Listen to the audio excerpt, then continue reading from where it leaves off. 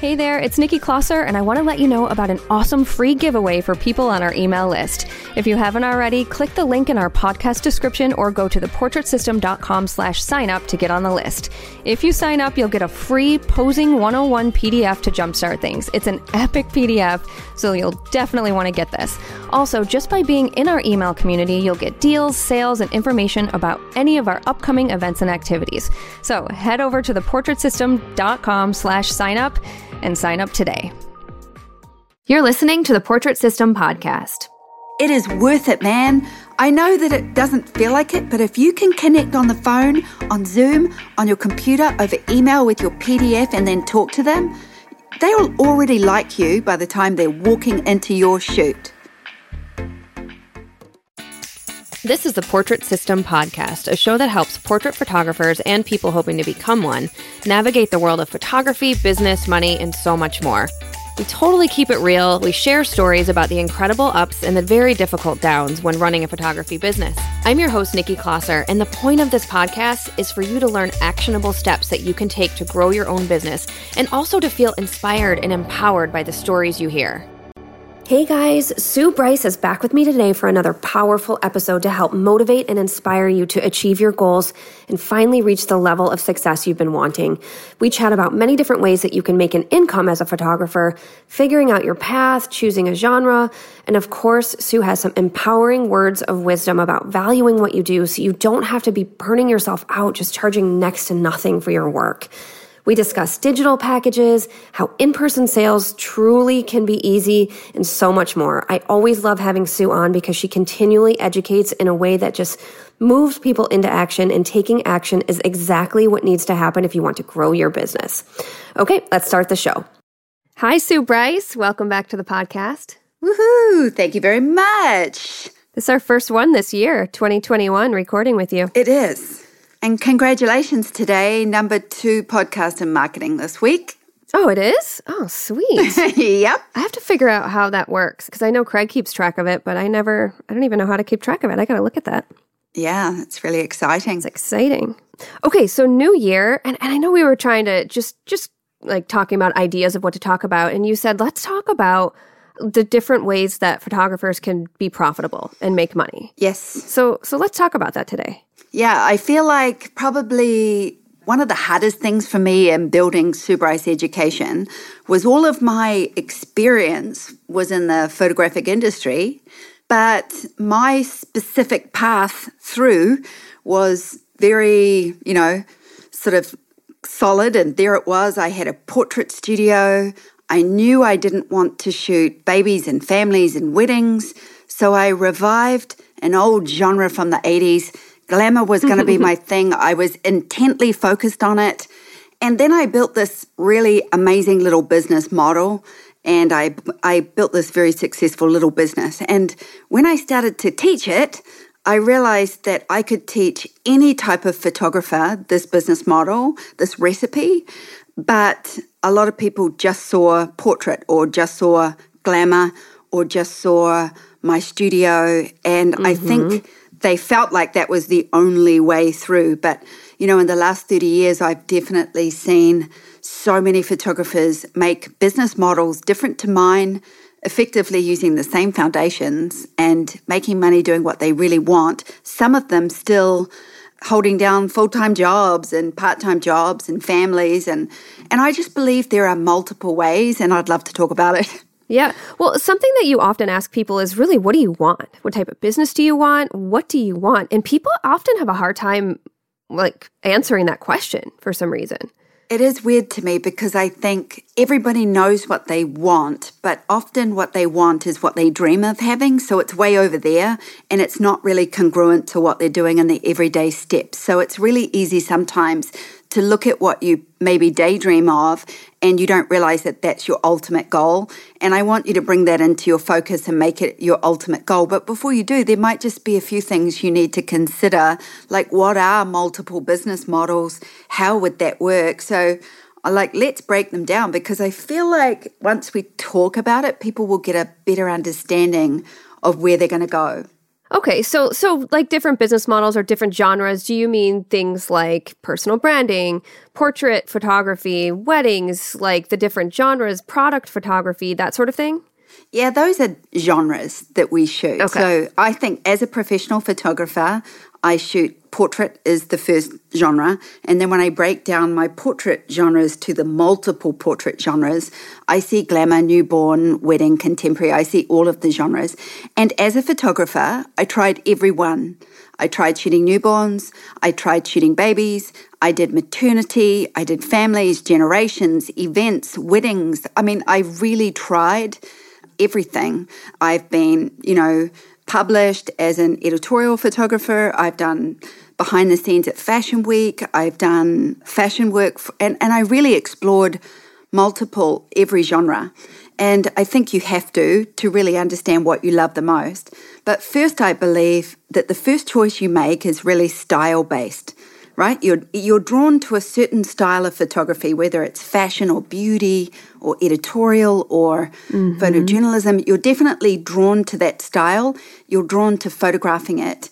And then you're probably drawn to either more classic or more illustrative. And it's definitely about who you are and who you definitely see as a mentor that you think, oh, I want what they've got.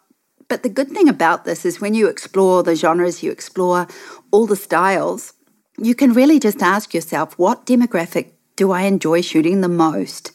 And what age, what genre and what demographic? Because it really gives me an avatar of who your future client is. And the best photographers that build brands definitely have strong genres, but you don't have to have a specialty. If that's your block, you can do multiple genres, but you do stand out in one genre when you're very good at it, right? So you tend to push into the genres and the demographics that you most like. When you can form an avatar of what that client looks like, so if you're mostly drawn to shooting women that are 40 plus, you have a classic style and you've got a lot of sort of just very classic glamour, and it's very, it's definitely going to attract a certain type of client in her 40s, 50s, and 60s. That gives me a very strong avatar of what your client looks like and where you find them, how you speak to them, what you show them. If you can get to that place before you even thinking about what product will I sell, what money will I make, just really follow that joy. That's your first step. I mean, you did that. Oh, absolutely. You went to weddings, right? Oh, yeah. That's what I started at. Yeah. Most people come in to some degree photographing weddings, which blows my mind. Because if you've ever spent 12 hours shooting a wedding as a newbie, when you are being confronted with light you have never experienced, family dynamics you can't control, weather, rain, all of it, wind, sleet, you name it, it's going to get thrown at you at a wedding. And that was your entry point to professional photography. Oh my goodness. Yeah, I can tell you why. And this goes back to, we've had this conversation before, where in my head, I felt like that was the only way I could charge a lot of money, because everyone, they need wedding photos. Everyone, of course, wants wedding photos. And I couldn't get past the fact that I could make money doing other things. It just had to be weddings. That's how I could make the money. Right. So the beauty of weddings is any event-based business exchange. So anybody that's going to have a wedding, a christening, an engagement party, or anything like that, we know that those life events come with photography. Now, some people are cheap and they'll just go the cheap route and just say, I just need someone to document it. I don't care about how good it is. Just take photographs. And other people know the value of that. But to me, it's just part and parcel. You get married, you book a photographer. So when we were selling weddings, we were just in the race. We were in the rat race to stand out above all the other wedding photographers at our price point. And it was easy because ultimately they shopped. And we made sure we had the best response, the best customer service, the best photography, the best packages. And we're competing on price, but we're also competing on customer service. But when you're a portrait photographer, the phone doesn't ring, because life events aren't necessarily correlated to photography, although they are for maternity, newborn. Valentine's Day could be a genre for you because that's just love. Families always want updated family portraits. So within the portrait world, there are so many touch points to why people should be photographed. But when it comes to portraiture, you have to constantly remind people why they need to wake up tomorrow and spend $2,000 on portraits. Because it's an and, not an instead of. It's something people have to desire and they have to want it. And why would they want that? So when you look at your genre and you think nobody wants this, everybody wants this, you need to ask why do they want this, and you need to speak to them in that way. So these, I believe, are all just the startup questions that you should ask yourself when you're in your first year. Like, what am I most drawn to? What do I love? What am I looking at?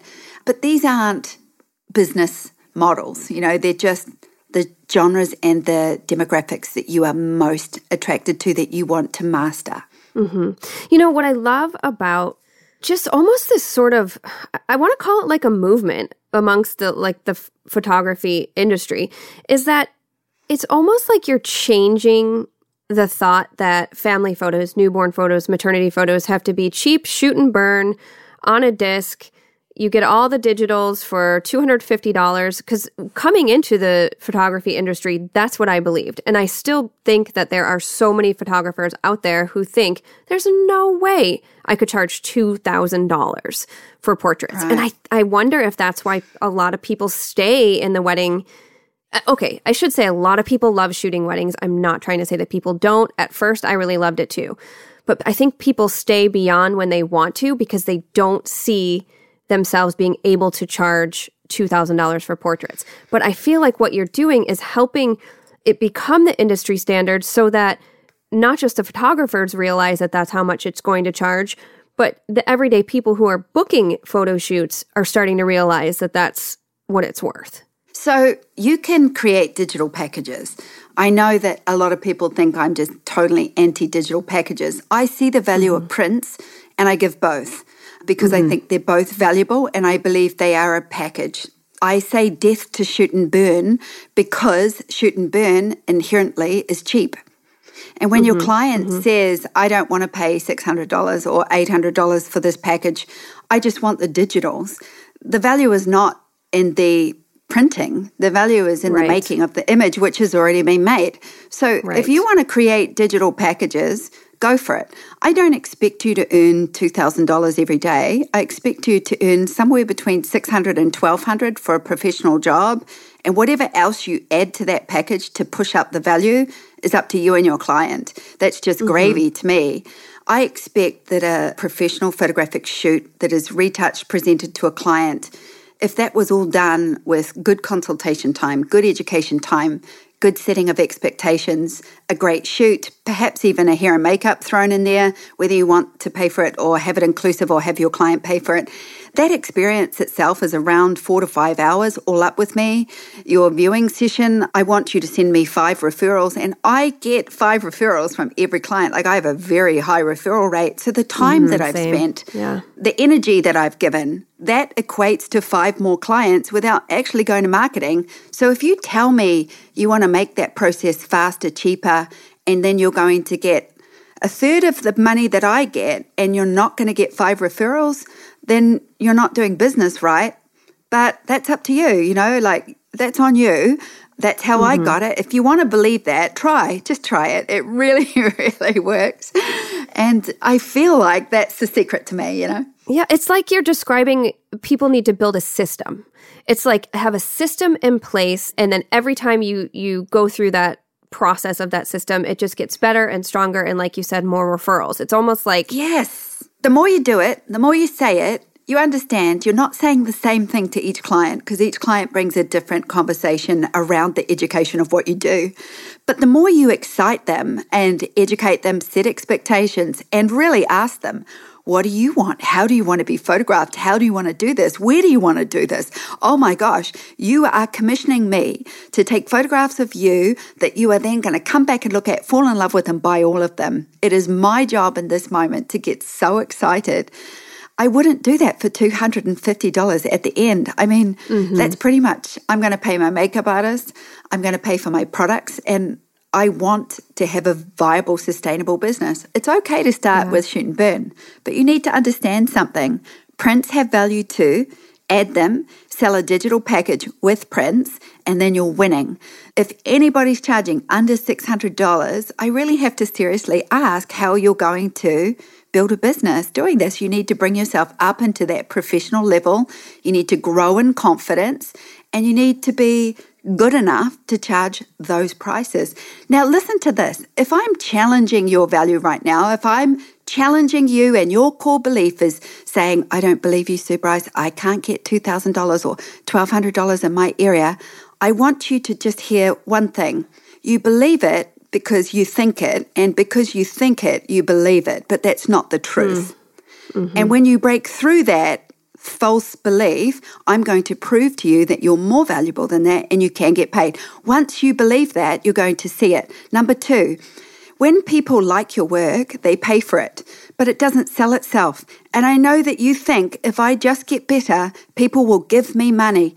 But Caitlin is not going to wake up tomorrow in Riverdale and look for somebody's business to make better just willy-nilly. I'm going to give that person $3,000 because they're so good, because you didn't offer anything, you didn't do anything. So to me, it's like such a weird thing when you first start out. You sit back and you wait for people to pay you, and it doesn't happen. So I keep getting better and better and better, and still no one paid until I offered and asked. Then all of a sudden, I was valuable. Now, this sounds like something, like the way that you're saying it, it almost makes, and I know that you went through this, but the way that you're saying it, it reminds me of you kind of talking about your own experience, how you got better and better and better, and you were like, wait a minute, why isn't anyone paying me? Like, did you go through that? Yeah. So I turned to my friend at the time.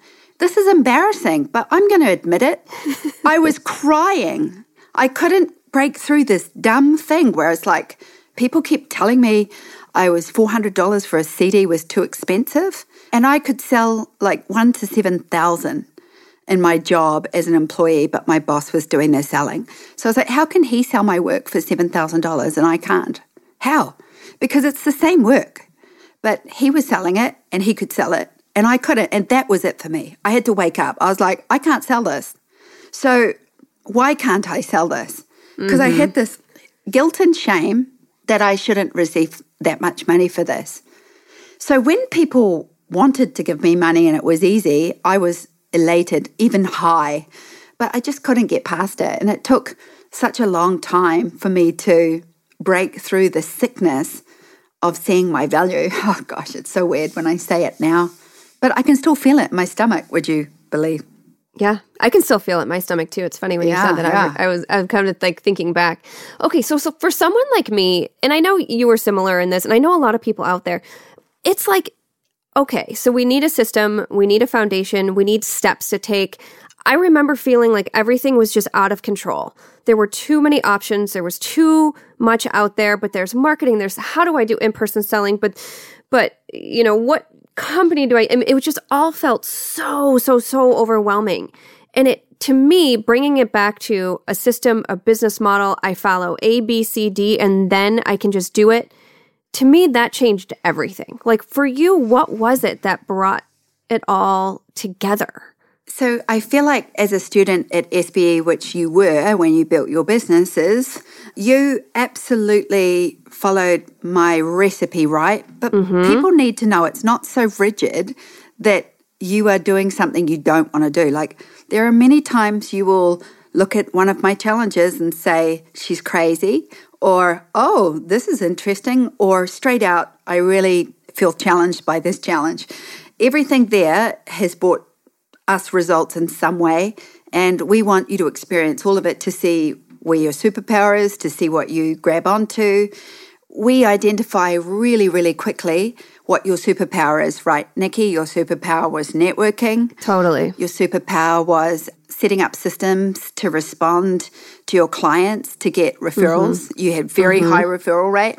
So we saw where you were super strong, and then we saw where you were super weak. Design, you were absolutely crippled. You were crippled by any time you had to design something, and yet you just outsourced it. And then it was brilliant. So, but I watched you literally hold yourself back, you know?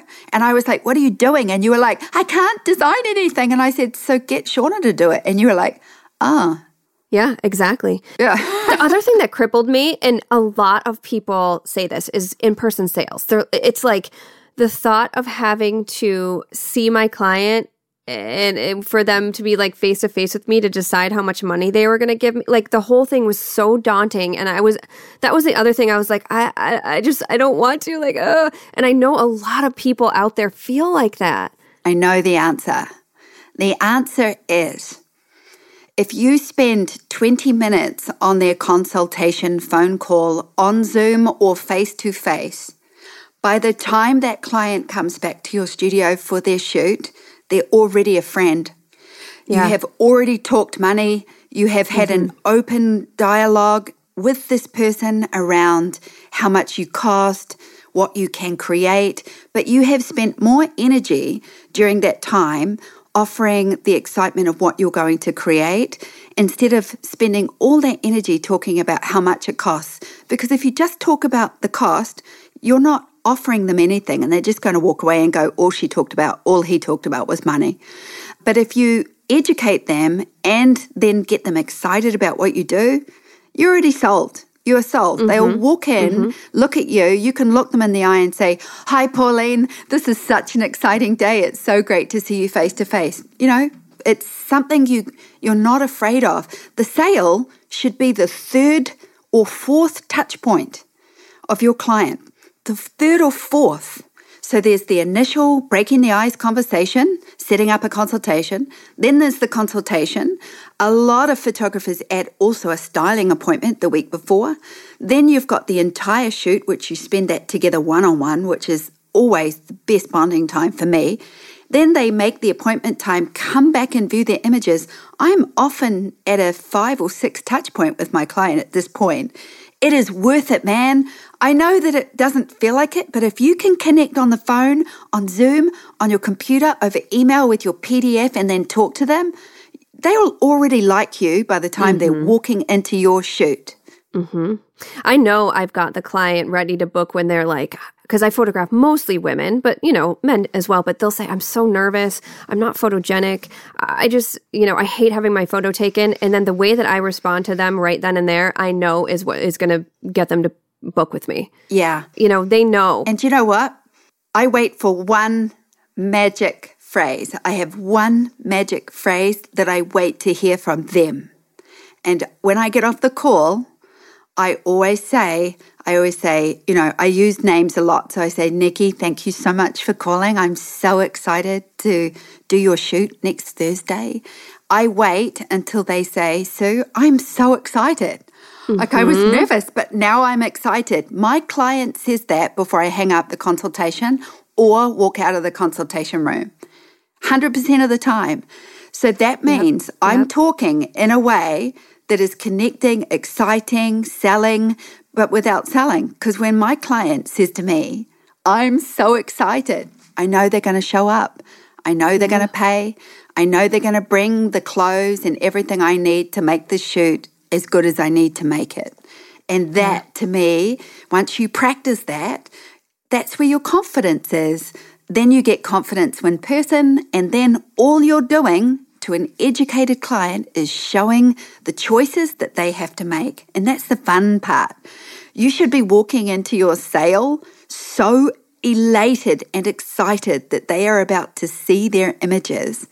It is such a fun, incredible energy, especially when you get a little bit of a studio viewing room going and, you know, it's a really cool experience. And then all of a sudden, somebody's writing you a check and it's $9,000. And you're in your garage and it's like, whoa, but I gave $9,000 worth of service. It's amazing. It really is. And so much of it comes down to that consultation. And for people listening out there who are like, I don't know about this, like, what is a consultation? How does it work? You have videos on this step by step that you go through on scripts on the website. It's one of those things where it is so worth taking that time. And like you said, it can be on the phone. I've done it on Zoom. Some people are just not going to get on the phone, and I've done it through email. I don't prefer that, obviously. But man, like you said, if you take that extra time beforehand, my sales just went through the roof. Remember we were sitting at like Tender Greens or somewhere. I had 3 cancellations and I was like, Sue, 3 people have canceled. And you were like, where are you going wrong? And I was like, I don't know. And you were like, yes, you do. And I was like, I'm not doing the consultation. And you were like, exactly. Like you knew you were doing something wrong. And that's what it was. I wasn't getting them so excited that they just had to come in. I was dropping the ball.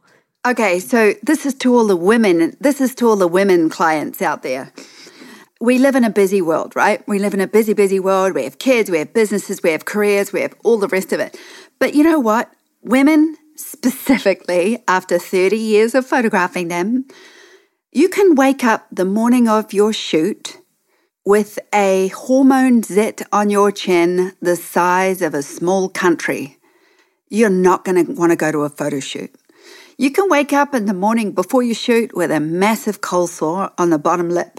You're not going to want to go to a photo shoot. You can wake up with conjunctivitis. You can just have a bad night's sleep with a sick kid, and you are not going to want to get into a photo shoot. You can have a bad hair day, a bad weight week. You could be carrying water weight. You could be having a period week that's just going to knock you off track, and you do not want to wake up and walk into a photo shoot. It's so, like, there are so many variables, but all I know, and I've had every excuse that people have needed to cancel, every single one. But when you get your client educated, jacked up, set expectations, they're so excited, they turn up, they pay, they're connected, it's 10 times more fun. Oh, yeah. And then they tell all their friends. Yep. And that applies to every single business model we're about to talk about. Yep. Okay, so let's say I decide I want to do, well, you know, personal branding is my favorite. So I decide I want to do that. Like, okay, so what do I do next? Then what?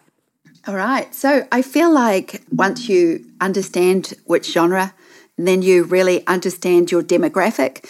Once you've got your marketing avatar, you can just go after that one genre. Now, are you saying that this is your only genre that you're going to do? So let me give you a few different choices before you make the decision to just go personal branding and marketing. If you like it and you think this is what I like, I'm going to make sure I flip my business. So you interviewed Paula Brennan on the podcast in the last 2 months. Yep. Paula, I mentored Paula years ago, and she was a wedding photographer. I used her as an example for years as an educator because she had this incredible system in her business. She shot 52 weddings a year, so she had one wedding a week, every week, and then every now and then she would put in a second wedding of the week. She made all of her wedding clients prepay over a year in payments. So every quarter, 52 clients would pay a quarter of $3,000, and she would get all of her income in one massive lump sum for the 52 weddings that she was doing for that year. She just ran her business with a system that was incredible. I could also see she was this vibrant, gorgeous girl, and her light was going out a little bit with weddings. And she was really at a place where she was like, ugh. So I said, start doing glam, start doing portraits, do glamour parties for your bridesmaids and for your brides, etc., etc. And she tried that, and it didn't really take off. But the second she walked into personal branding and marketing content for businesses, she flipped her entire business. And now that is her entire focus, is just business branding. So corporate headshots are just corporate head and shoulders. But personal branding and marketing content now for photographers is modern. Think Instagram branding, think beautiful visuals. She's now flipped her business and she's earning more as a personal branding and marketing content photographer for, you know, key business roles and CEOs and industry leaders and people that just want to stand out with their own personal brands. Just like that, flipped her entire business after, I think, 12 years. And I feel like now we even have personal photographers for influencers, industry leaders, businesses, which is extraordinary. I've had a couple of our students create personal branding packages that are subscription-based, so the business pays throughout the year. Yes. And gets updated. Yep. That's really working for people. Product photography, especially during COVID and pandemic, product photography has become such a big thing. And stock photography. Stock photography is a massive market. There are very few people in this world that are doing it very well, but I know that there are people dominating in stock photography. And so interesting, and I think it's really worth the conversation for stock photographers. When we created the Portrait Masters Live, we had a hand coming up holding a camera. And the hand ultimately was Caitlin's because she filmed herself to make the video. Now, Caitlin's hand is white. And she went straight away to get 3 hands so that there were 3 hands coming up, a white hand, a tanned hand, a darker brown hand, and then black skin. And there was none. Mm-hmm. In fact, we could not find stock for any sort of darker skin tones in the photography industry. Why? There's black photographers, and she needed to go and make stock with hands in it because she wanted to use that diversity for our video, which was very important. And she had to make it all. So there is stock that does not exist right now that we could be creating. And there's also an excessive amount of stock. So I think a lot of photographers might look at stock and go, it's really dominated and it doesn't make that much money. But it really does if you're in the right place. It does. And I want to give a plug because this is a newer company. It's called Tonal, Tonl. It's tonl.co. One of my clients, Karen, she is a gorgeous Black woman. She and her friend started a diverse stock imagery company because there was nothing. Yes. That's so fantastic. I didn't know that. Yeah, I'll share it with you on Instagram. It's at Tonl. And they have the most beautiful stock imagery for exactly the reason you said. So, yes, there is a market for it. I didn't realize that. Yeah. Yep. It's a newer company within the last year or two. Wow. And are they accepting contributors or artists that are contributing, or is it just their own work? I don't know. That's a really good question, and I can find out. But yeah, and if you're out there and you love doing stock imagery, Tonl, contact them and find out. Otherwise, and I'll definitely find out and post in the Facebook group too from them. Right. But yeah, so there is such a market, and there's always someone that needs something. Like you said, if you can't shoot people in studio right now, if you can't be doing weddings, if you can't, there's always a way to pivot. So Donna Maria, who was just on one of our recent episodes, she photographs rare books. I mean, who would have even thought of that? Right? I mean, there's always a way to find something or someone who needs photos from you. She's episode 49. Yes, that's right. Yeah. Yep. Episode 49, if you want to go and listen to Donna Maria. So I have a friend in New Zealand who, when I was about 30 and I just started winning portrait categories, I just got my first sort of national award in photography. I was probably 31, 32. And Lucy Gauntlet was one of my dearest friends, and she's an architect. She's a bit younger than me. And she was coming up in the architect world. And we met at a photography conference. We became best friends. We had such a great fun time together. She was such a great girl. But she photographed urban landscape. Nice. And then I found out, this was I was 31. So remember back then I couldn't make $400. Even though my work was good, I couldn't make $400 on my own. She was making $1,500 every Saturday on top of her architectural job, selling her urban landscape prints at the markets. Now, just an interesting segue. Market mentality is this. One day I went and she was like, so my average price is $29 to $39. And I was like, great, why don't you do bigger prints and sell them for more? And she laughed at me and she goes, watch this.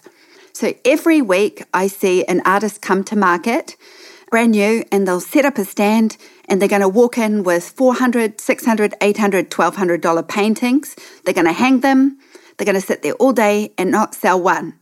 I am going to sit here all day and sell $1,500 worth of $29, $39 prints. And I said, well, that's market price. And she said, yeah, when people come to a Saturday market, they expect to spend under $40 for something that they might like and go home with. She knew what the market was.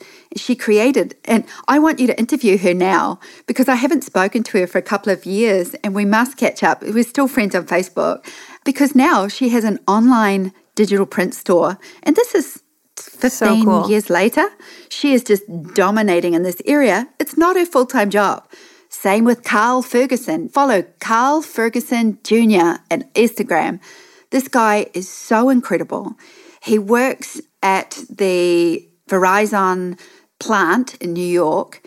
He photographed some of the biggest celebrities in the world. He just did the Variety cover for Chris Rock. He spoke at our TPM conference called Don't Give Up Your Day Job. He just absolutely built an international career as a celebrity photographer, does not have an agent. He does the bookings himself. He works part-time. He said, I never wanted to treat this as a job. And I look at what he has created, and it's so outside of what most people believe they can create, but he just followed what felt right. And what felt right was he got paid well, he loved his job, he kept it, and then he lived this dream life outside of those work hours. That to me is somebody that's created a business model that just services them specifically, you know, like his lifestyle. And he's so incredibly authentic and the way he works. And you can see why people are drawn to him. Everything he's learned in real time. Like he said, in the early days, I got ripped off on my contracts. I learned how to stand up for myself. I learned how to write better contracts and make better agreements. I learned how to create boundaries and say no. I learned, you know, what I needed and what I didn't need to be in the room. But he 100% says confidence, and which you build, and relationship building is the reason he is where he is. Yeah, it's absolutely. And it goes back to what you said about what is it that you want and having that self-confidence. It almost seems like, and Carl, I could be wrong. Maybe you still feel like you're working on all, you know, both of these things, but that's what it feels like, is that he's confident, he knew what he wanted, and he went for it.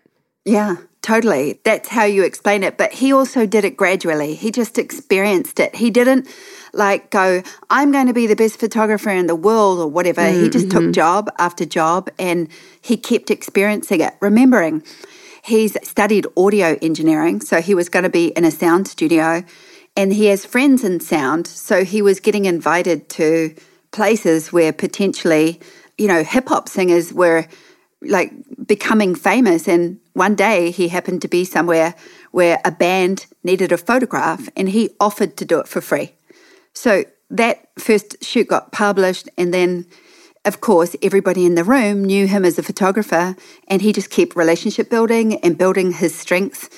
Like, that's a remarkable story. That is a remarkable story. And it is such a great story to listen to. So amazing. It is. The Portrait Masters Live, if you own that and you haven't seen it yet, make sure to watch it, because he really is just so inspiring. So many of our speakers and guests and members, it's like there's so many incredible stories. I know you've heard a lot of them on this podcast, but it's just, there's always a way. I feel like that's what it comes down to. Everyone has a different background, story, you know, financial situation, family situation, but there's always a way. There's no rules, man. Like, just like really take all the rules away. So if you want a portrait studio, go for it. If you want a part-time portrait studio and you want to work the other half of the time, go for it. If you want a portrait studio or just photograph portraiture on location or at a temporary studio, then go for it. If you want to have a dual brand, like you're a hairstylist that likes to shoot portraits, I have friends that are makeup artists and portrait photographers. Simona started as a makeup artist. She shoots incredible portraits, does all of her own makeup. I have hairstylists coming in now that are learning photography because they want to take their hairstyling to the next level. You know, retouching is a service. If you're good at it, offer it. Marketing is a service. If you're good at it, offer it. Design is an incredible service. If you're good at it, offer it. Fine art, images, and products. Sit down and ask yourself, what fine art can I create with my camera? What product can I create? Where would I sell said product? And if you are filled with joy around creating that product, there shouldn't be a block moving forward. The only block moving forward would be, maybe people won't pay for this, or maybe my product is not good enough. And if you're making a product saying those two things, you're not making it with joy. You're making it because you're trying to do something that you're not ready to do.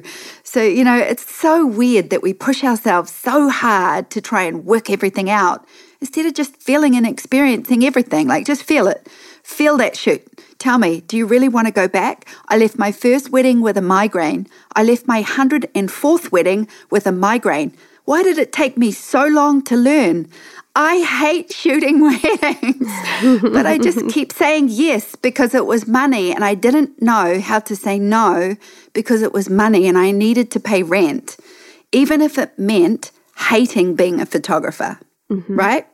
Why? It's true. Yeah, going back to as well, just with the different genres and the way to do this and do what you want and make it into something that is exciting to you and special. Like, okay, for example, my friend Anela Deisler, she liked doing the school portraits, but she wanted to do it on her own terms. And then, of course, with schools being shut down, she's in Seattle. They haven't been in person all year. She had students coming to her garage one at a time. And she does these really cool, modern, there's no more 80s, 90s backdrops. Like, they're very, very contemporary. Blue, gradient blue. Yeah, exactly.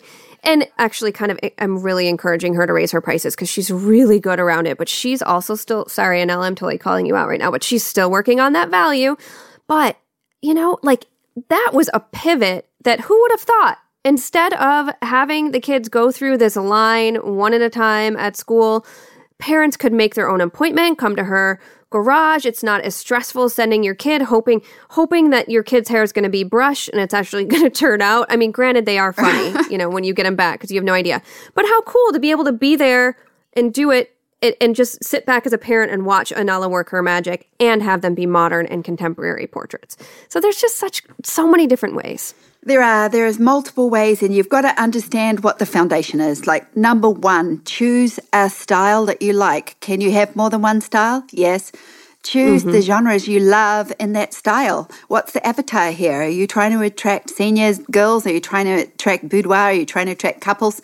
Like, you got to speak to those people. So look for that avatar. Like, what is that demographic? How old are they? And then how are they connected to the other demographics? Once you've locked in who your market is, how do they want to be photographed? So you either have to have a room, a temporary space, a space you rent, a studio, a garage, or you have to be prepared to go to their house and provide the service that you would give them at your studio. So that's bringing everything with you no matter what. And that's going to take a bit of practice, but I've done that. During the pandemic, I wanted to shoot a family portrait of my friends for their Christmas cards and everything, without touching them in their backyard. I considered having them lie on the grass, and I was going to drone down and zoom down, get their whole property, get them up close and come out. But then I thought, no, that might be risky. What if the drone dropped on them? So I did a no-touch shoot in their backyard. I took a backdrop, a Westcott backdrop, X-drop, stood it up there, and I shot it all natural light. And they had all their Christmas portraits. I did it with a longer lens. I didn't enjoy it, but, just to constantly try anything that was like, I can work under these restrictions, I can still do it. I might not enjoy it, but I can still do it. But aside from the restrictions, which are going to go away, understand the fundamentals. You have to create a little bit of a system for that. So however you choose to do that temporary studio, when they call you based on your ads or word of mouth or based on an offer or based on your social media, when they reach out to you because they're interested, the system is how you connect with them, the PDF you send, the consultation time that you make, how easy it is for them to get on the phone with you, talk to you, how good they feel about that, how excited you can make them, how well you can educate them with that visual PDF and your voice, preferably in person, but if not, on Zoom is fine. When you see the face, you can see their body language, their excitement, they can see yours. The longer you take with this consultation, the more money they spend at the end. Okay, then the next foundation is going to be how you actively do the shoot. So get yourself set up, get yourself practiced, make it seamless, make it easy for your client, make it look like you do it every day, and then create the work that you told them you could create at the consultation. So you actually have to live up to the expectations you've set because you've said, I'm going to take the best photograph you've ever seen of yourself, and now I have to actually do that. So I'm going to do it, and then I'm going to have a flawless system for you to view, see, and purchase the portraits. Why do people make it so hard for you to spend money with them? You've got to make it easy, right? I'm going to set you up with a viewing time. You know my price list. We've talked about all the packages. I've even bought them today so you can see them, touch them, feel them, hold them, and fall in love with them. I'm going to walk you through that. You know I don't hard sell. I'm going to show you everything I took today, and my goal is that you will like all of them and buy all of them. Okay? Okay. And then they get all excited, and then they come back, and then I show them, and I make that simple, and I could do that no matter where I am. I could do it remotely, I could do it traveling, I could do it at home, I could do it in my garage, I could do it in a park. I have sold a $3,800 sale on my laptop at Starbucks. In 2006, she wrote a $3,800 check, and I left Starbucks with a $3,800 check and my laptop, and she didn't get anything because she just paid and I went and printed them. So I know it can be done. It's just all in the confidence of you doing it. Okay, but you can do this with your eyes closed, and I remember you saying this to me oh, but Nikki, this is what you do, da-da-da-da. And basically, you said it differently at the time, but it was all the same sort of messaging and going through. And I remember staring at you, just my head spinning, thinking it just all felt, and this was 7, 8 years ago or something. I remember just feeling oh my God, you just make it sound so easy, but there's so much in there. How do I unpack this? Where do I start? How do I begin? And now when you say it, I'm oh, totally. I'm following right along. Oh yeah, I can visualize in my mind each step of the way how I do it. And I could repeat everything you just said. And it's all about the practice and the system. And again, I know I keep referring to videos because you have a video for freaking everything, but there is everything that you just went to. I don't even know if you realize sometimes that you're talking about your videos without even realizing it, because I know once you produce content, you kind of forget that it's there. Yeah, but I do. The 5 points of sales, 1, 2, 3, 4, 5, you just went through them all, and it's all laid out step by step in these videos. And so I just want to put it out there for anyone who's listening, who is like me, how I was, in 2012, where my head was spinning. It's all there for you. It truly is. You just have to watch, listen, practice, and just do it. Let me just break down something really simple. So I started in 1989. I did my first shoot when I was 22, professional shoot that I sold for $1,500. And then I pretty much was away shooting professionally. I have calculated that I'm pretty close to 6,000 shoots. Wow. So, yeah, I've done the math on my business shoots. I've done the math on 10 shoots a week. I've done the math on how often I shoot over the last 30 years. I would say I'm close to 6,000 portrait shoots. I've done this 6,000 times. Okay, so yes, I can do this without looking at anything. I can do my consultation without checking my script. I can teach it without checking my script. It's so ingrained in me and so deeply practiced. So when I teach scripts, I know that my voice is different from yours. So you have to understand, all you need to understand is, why did she say this one thing? So when I say to you, as far as what you purchase, the menu is a la carte. So if you want to spend $400, you can. And if you want to spend $4,000, you can. That is up to you. Some people spend $400, some people spend $4,000. You won't actually make that decision until you're looking at the finished portraits. So when we're done, I'm going to walk you through everything I took, and you can decide what you want to buy. Now, that's how I say that. What am I really saying? I'm saying some people spend $400 and some people spend $4,000, and I don't know what you're going to be, so I'm just preparing you with that number. And then I say my most purchased package is $3,500. This is what's in it. And I show them what they're going to get. Now, I've had people look at that and go, I will not be buying that package. And I go, okay. And then they come back from their shoot, and inevitably they love the images, they buy that package. That was not the goal. The goal was simply to say it out loud, because I'm educating them on the price range of the reality of what people buy. I look them in the eye when I say it, And I'm very gentle but confident when I say it because it's simply the truth. Also, listen to what I just said. I just made it okay for you to choose $400 worth of photographs, didn't I? I took away the fear. I also said twice, you will make that decision when you come back. I do not hard sell you. I'm going to walk you through all the images so you choose everything. My goal is to give you everything in there so that you love everything in there. Like, I'm giving them the power of choice. I'm giving them the power of decision, but I'm telling them how much it costs. And when they feel empowered, like they're making all the decisions, which they are, they love it. And they absolutely come into this experience. Now, remember, a lot of women get pushed around by salespeople.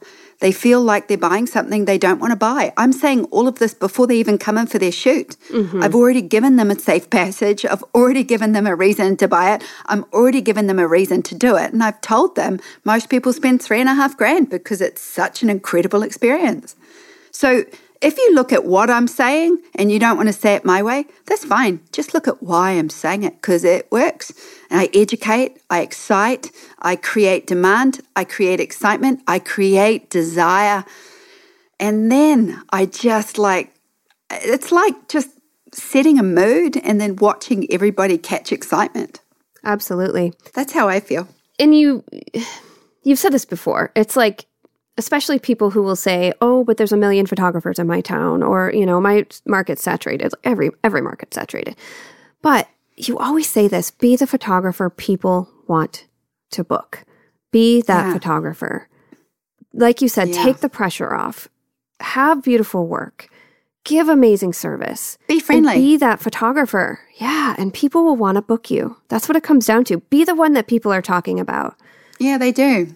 I always felt that, I realized that people, when you give what you give, like when you take beautiful photographs and you connect with clients, they will sell the hell out of you. It's just unreal. They will just sell you. I can go to events. I've been to events where somebody's walked up to me and said, excuse me, can I have your phone? Because I always had this thing on my iPhone. When I got my first iPhone, I put a portrait gallery into it. So if anybody just wanted to see my work and I didn't have anything, I could just open my portrait gallery, and I just had this before and afters and 50 images that were my best portraits. It's still on my phone. Everyone loves it. I would give my phone out to somebody and I would see a client or somebody I've photographed at an event going, this is what she does. And they're just swiping through my gallery. And then I see this person glance over at me with these big eyes. And I'm sitting there thinking, oh, I just made a booking. Mm-hmm. Exactly. And I think my focus was relationship building. I know Carl Ferguson said that. I know you are incredible at that. And, I've just been writing this wonderful piece I'm working on for emotional mastery, for self-value. And one of the things is, social skills. It's so weird that emotional mastery involves social skills, but it's actually the fourth step of emotional mastery is actually developing more social skills. And I see a lot of people come into our network with very low social skills, and that's going to be the first place that you should go to start working on your social skills. Yeah, it's a big, big part of it, like you said. And not that everyone has to be the most perfect, extrovert on the planet or anything like that. But you've said this before, where people will say it in the group sometimes, I can't even do a free shoot. People keep canceling or they won't do it with me. And if that is something that you're experiencing, it's so important to look at how you are communicating with people. What are you saying? And sometimes it's just coming up with a script around it that gets people excited. Yes, exactly right. It's coming up with a script because you clearly don't sound like you know what you're doing. Yeah. You clearly don't sound excited by it. You maybe sound a little nervous about it. And if you sound nervous, you could come across as creepy. Mm-hmm, asking somebody to do a photo shoot and being kind of nervy, that nervous energy is going to translate to creepiness really quickly. You've got to get excited about your folio building and stop. And if you're worried at all about how people are responding to you, you might need to look at what you're putting out there in terms of how it's being responded to like this. Yeah, absolutely. It's a big one. Yeah. I believe there's a lot of self-development that needs to go into making people better, stronger, and more confident. But the truth is the self-development really is self-confidence, and you only gain confidence by talking the talk, walking the walk, and actually doing the work. And here's the thing, when you start shooting, you can do it for free or whatever. If you feel comfortable charging, start charging when you feel comfortable. Most people won't. As you shoot, each shoot, you get better and better and better, and you start looking at those systems. Like, you have to be prepared, you have to pre-educate, you have to connect, you have to have your system of shooting set in, you have to have a retouching system put in, you have to have a follow-up. So you start learning that all these systems are suddenly really important. Mm-hmm. You realize you've got to have a system for educating your client, and they are not going to read your PDF when it's the length of a Bible. They are not going to read your PDF. It's true. Because it's the length of a Bible. They're going to look at the pictures and they're going to read the main titles. They are not going to read your PDF. They are not going to come in educated. They are not going to pay you without you asking. So stop pretending that they are and just learn how to share it in an exciting, gorgeous way. Mm-hmm. And when you create a PDF and a consultation that's as exciting as mine, you want to do it because you know you're winning over each client and then 5 of their friends. I'm telling you right now, nobody sends you an email or a personal message from your Instagram or a message to your Facebook if they're not interested in what you're doing. So if somebody contacts you and you don't educate them or connect with them in a way that makes them a client, you lost them. And that was potentially $2,000 or $3,000. So if they've contacted you in any way, you have interest. It's what you're doing next that's going to turn them away. Yeah. Don't be stinky. I mean, that really sums it up. That's what it comes down to. Absolutely. Absolutely. Well, on that note, Sue, I'd like to just summarize with the multiple ways to make money. Okay, We said portrait studio, part-time, full-time. We said events, schools, sports, photography, real estate. Probably one of the most successful businesses I have in my network is Mark Angelis and Tiffany Angelis own a real estate company in LA. Obviously, they get to shoot these amazing houses, but they also drone in and they have a systemized business that is just extraordinary. Don't see a single person if they don't want to. Personal branding and marketing content for businesses. What episode is Paula Brennan's? That will be a great one for Paula's story flipping over. Yep, that episode is 43. I mean, she makes $10,000 a day with special personal branding stuff. Yep, and it's amazing. It's incredible. Yep, and she was the one with the wedding system that was on the prepaid system. So she was getting paid 4 times a year and 4 lump sums for 50 weddings, which is absolutely brilliant and smart and so easy to manage your money. Personal photographers for influencers, industry leaders, businesses. Product photography is so big right now. Stock photography.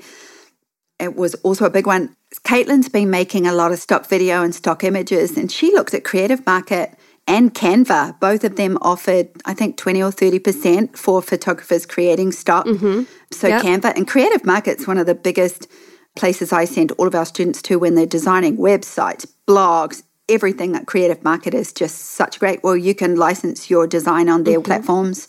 Canva is one of the biggest platforms in the world. Digital products, ebooks, magazines, PDF guides, podcasts, and videos. Obviously, these are auxiliary products to photography. If you're at the level where you're looking at another income stream or opening your brand to any of those, they're all available to you. Fine art images, fine art products, photography books. Lucy Gauntlet is one of my favorites. I'm going to try and get Lucy on an interview with you because I know that you will love her. Oh, yeah. And she will just drop some amazing history of being an architect that earns a lot of money from their fine art images and their hobby, essentially. A lot of jewel brands. We're seeing the explosion of hairdressers coming to us that are becoming photographers. Gosh, we have coaches and their business coaches that are doing photography. Jewel brands is when you are something else and photography is a component or an aspect of your life that is a revenue stream for you. Remembering that retouching, marketing, and design are 3 things that photographers often excel at that can be outsourced as other income streams. And rule number 1, the foundation of your business is create a folio of the avatar that you most want in your studio that you are in love with. When you love your work, it's easier to show up to it every day. Decide on the genres the styles, the genres, and really the demographic that you mostly love to work with, and that's what you're going to attract. Create a system for every step in your business. Every contact point has a system, whether you need to write a script or practice it out or just learn, experience what those little steps are, because from first contact to consultation, I can win my client over, book them in, then they come in for their shoot, that's my real connection time. They come back for their viewing, that is the trust payment time.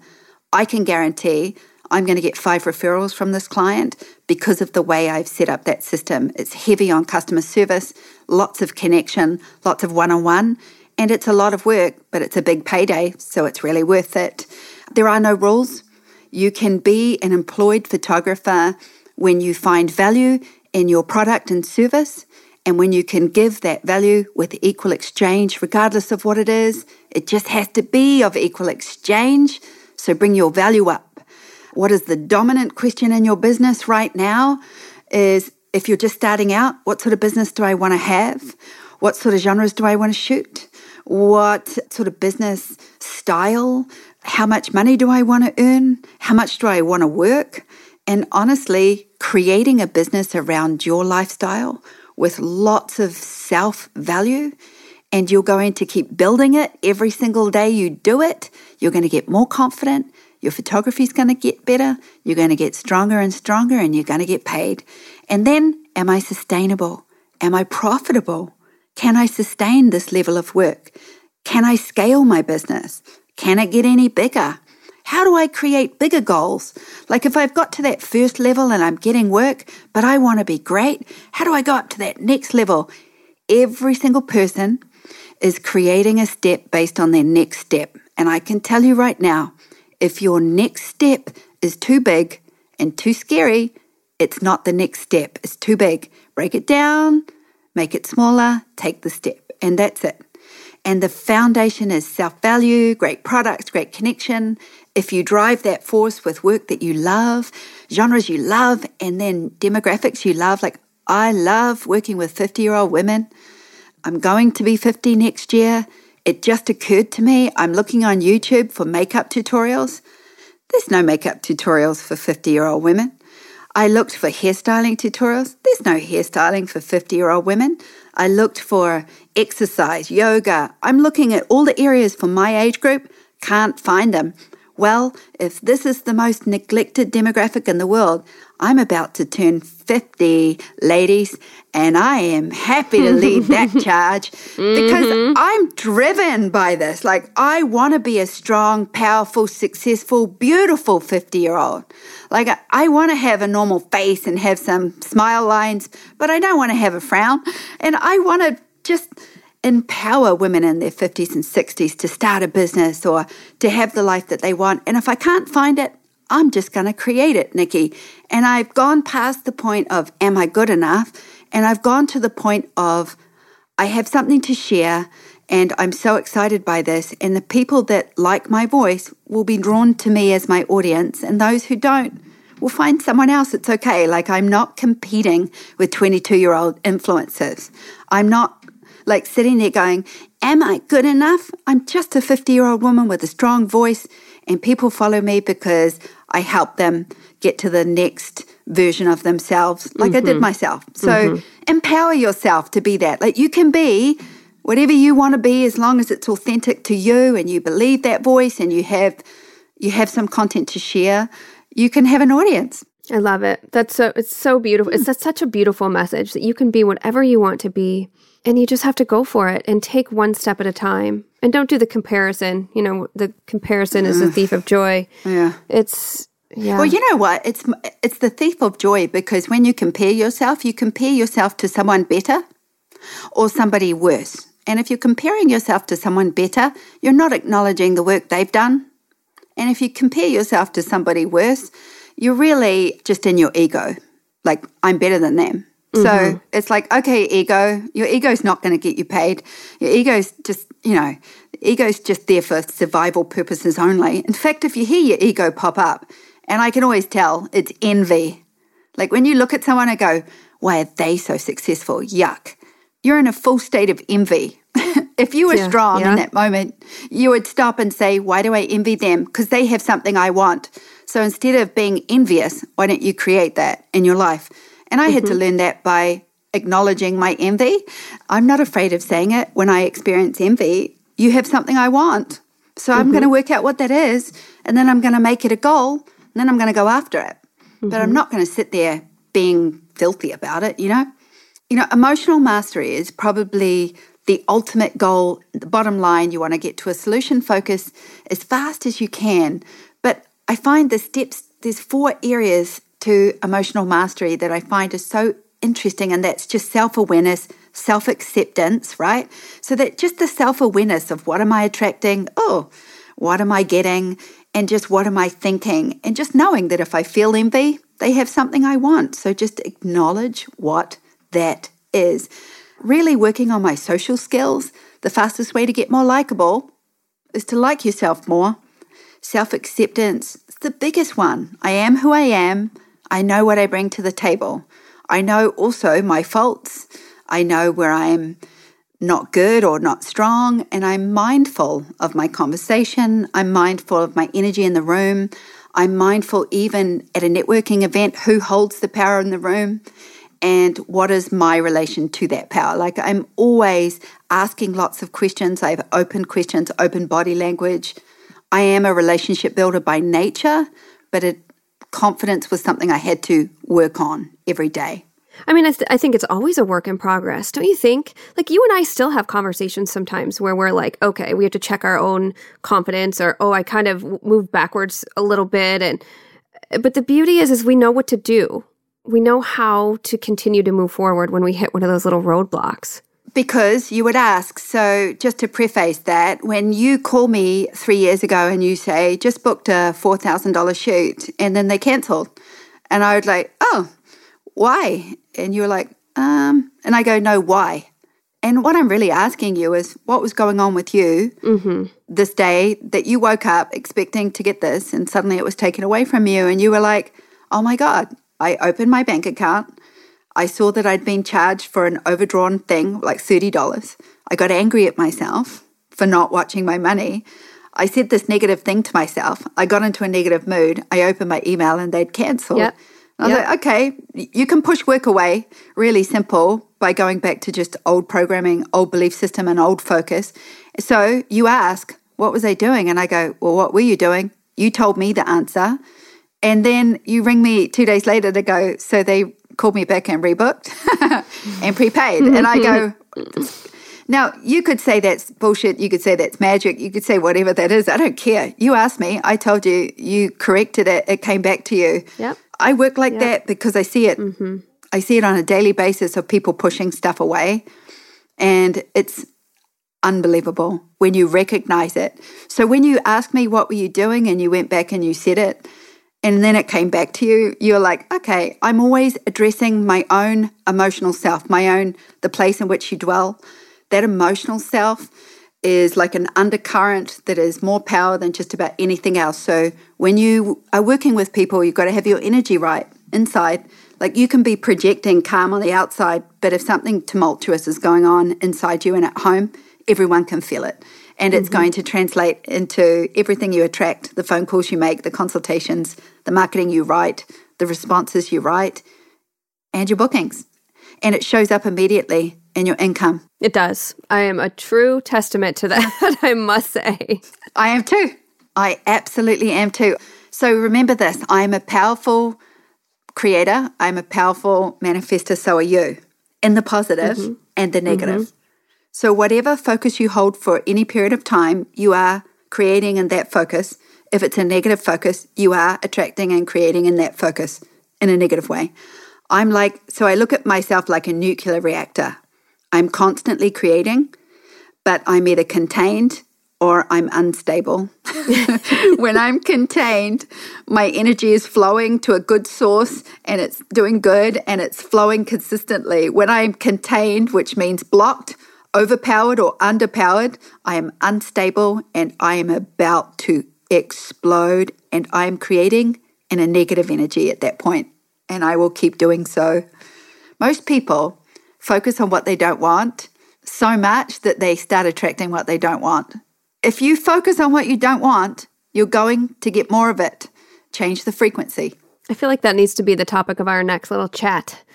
Because it's a huge one. It's a big one. You hear that a lot during these podcasts where people will say, it was the self-value. It was the self-value. It was what I was attracting. It was what I was... I mean, we hear it consistently. It's just such important work to do. Strangely, you worked through the self-value part faster than most people I work with. Really? You think? It felt like forever. So, no, Nikki, I felt like you had a really... I know it comes from your dad.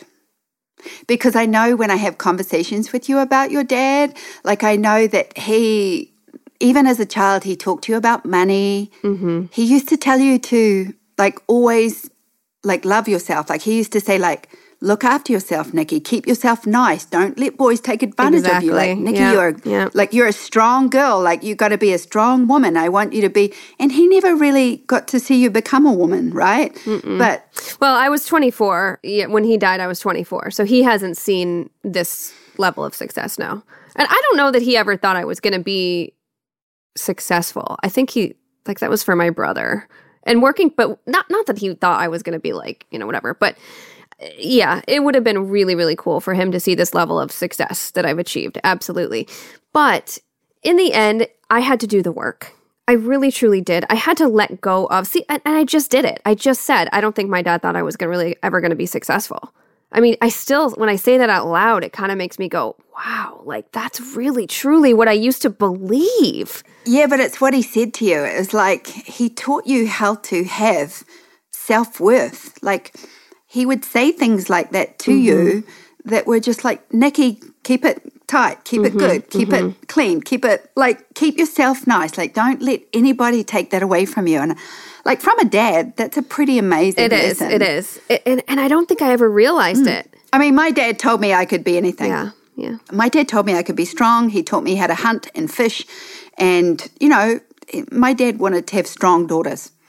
I don't think Dad taught me anything about self-worth because I don't know that he had a lot of self-worth. But when I listen to your dad, I feel like your dad had that thing. And I feel like you definitely had a strong core value. I just needed to show you could create it. It's so funny because the opposite sort of experiences that we had. Like, I remember saying to my dad, I really want to buy a house. He's like, you can't do that. Like, he'd made me feel like I couldn't do things. But he gave me the self-worth. So it's so crazy where your dad was completely the opposite of he taught you could do everything, but didn't give you the self-worth. Like, it's such a mind fuck of like, but it's up to us. And you say it's up to us to take whatever story we're living in our head that we don't deserve this or I can't be that and change it, rewrite it. Yeah. Just change it. You can literally change it. I mean, all of it can be changed. I feel like that you inherit whatever that is from your parents, but now the journey is entirely yours. I work with adults whenever childhood trauma or a wounded child or just the voice of the parent comes up. We, as 40, 50-year-olds, we're crippled with tears and we're crying because my mother said this or my father said this when I was 6 or 7. And yes, they did. And whatever reason you had a shitty parent or a crave parent or whatever reason, at the end of the day, that was their belief system. They said it to you. You created a belief system. You can change that. And it's their belief system. It's their voice. It's stuck in your head and it's not in there anymore. In fact, it never was. Whatever narrative you come up with, shift it. Whatever you want to create for yourself, create it. But first you have to actually look at what you don't want anymore and then what you do want. And anything you create has to be created with value to what you're giving, the service you're giving, the product you're making, and to yourself. And it's an ecosystem of giving and receiving. Like, it's not just about you giving, and getting taken advantage of. You are giving in equal exchange and saying thank you and giving again and receiving and giving again. And that can be hard for a lot of people. We have a lot of people with old betrayal wounds that think people are trying to screw them over at every opportunity. They have to get past that before they can trust, and you just have to know whatever you're focused on, in the negative or the positive, is what you are going to keep attracting. Yeah. So just look at the way you're looking at things, shift your perspective, get around people that can give you a different vision. As photographers, I always say this, take off your macro lens, put on your panoramic lens, look at the big picture. You're looking too close at the wrong thing. Pull back, get a panoramic lens on there, take a time to look around and feel. Trust your gut. Your gut is telling you where you need to go. When you get excited, when you get goosebumps, what are you thinking about? Write it down. It's part of your soul journey. What makes you cry? When you're listening to a speaker or watching a video or watching a movie, when do you feel that inspired connection? When you are talking to a friend and you feel your stomach flip over a dream, what is that dream? Like, why are you physically responding to all of these things emotionally? There's a message here, and you should listen. So listen to what it is, and then you find your voice, and your skill set that you master is daily practice. And you only master something you are incredibly joyful or excited about. So if you can really sit with all of those questions and ask yourself, what is it that I truly want? All the answers are inside you if you just listen. I love it, love it, love it. There you go. Yep. Wise words to I've listen talked to. for too long, but I could literally talk for too long all the time. Yeah.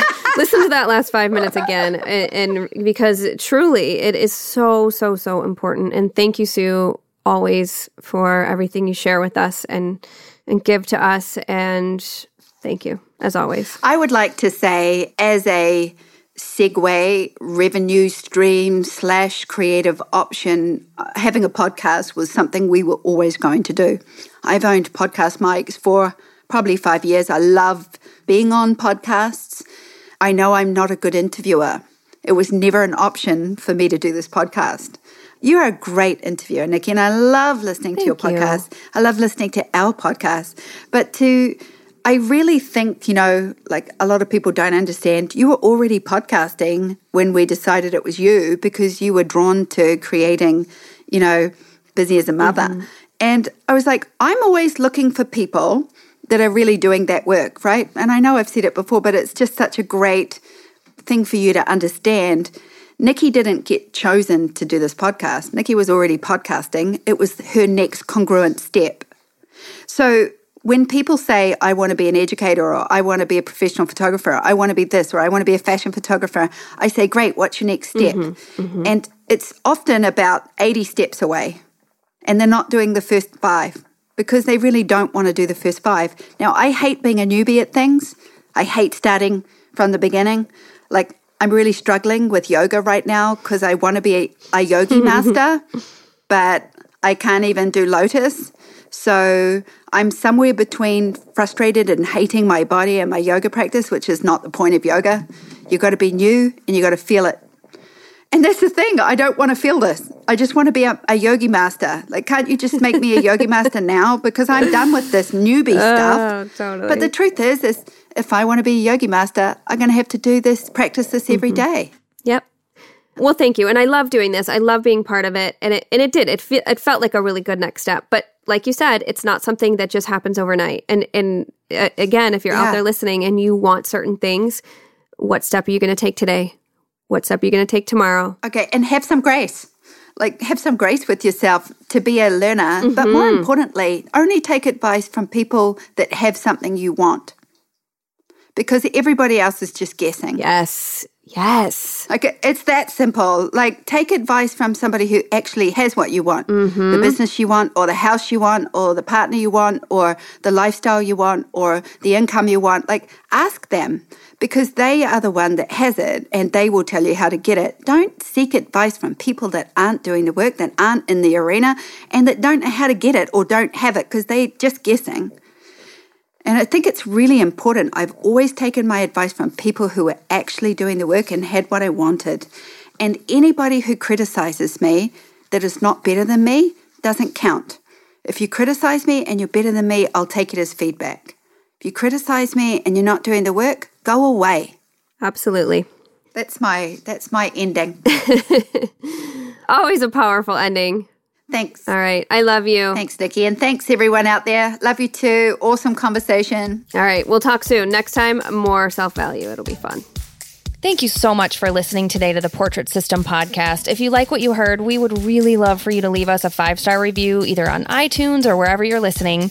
And I really, really want to encourage you to head over to SueBryceEducation.com. Over there, you can find all of the education you need to become a successful photographer. It's only $35, and there are over 1,000 on-demand educational videos on things like posing, lighting, styling, retouching, shooting, marketing, sales, business, and self-value. There's also the 12-week startup program that I love. And there are posing downloads, lighting downloads. I mean, truly everything to help make you not only a better photographer, but to make you more money. Once again, that's SueBryceEducation.com.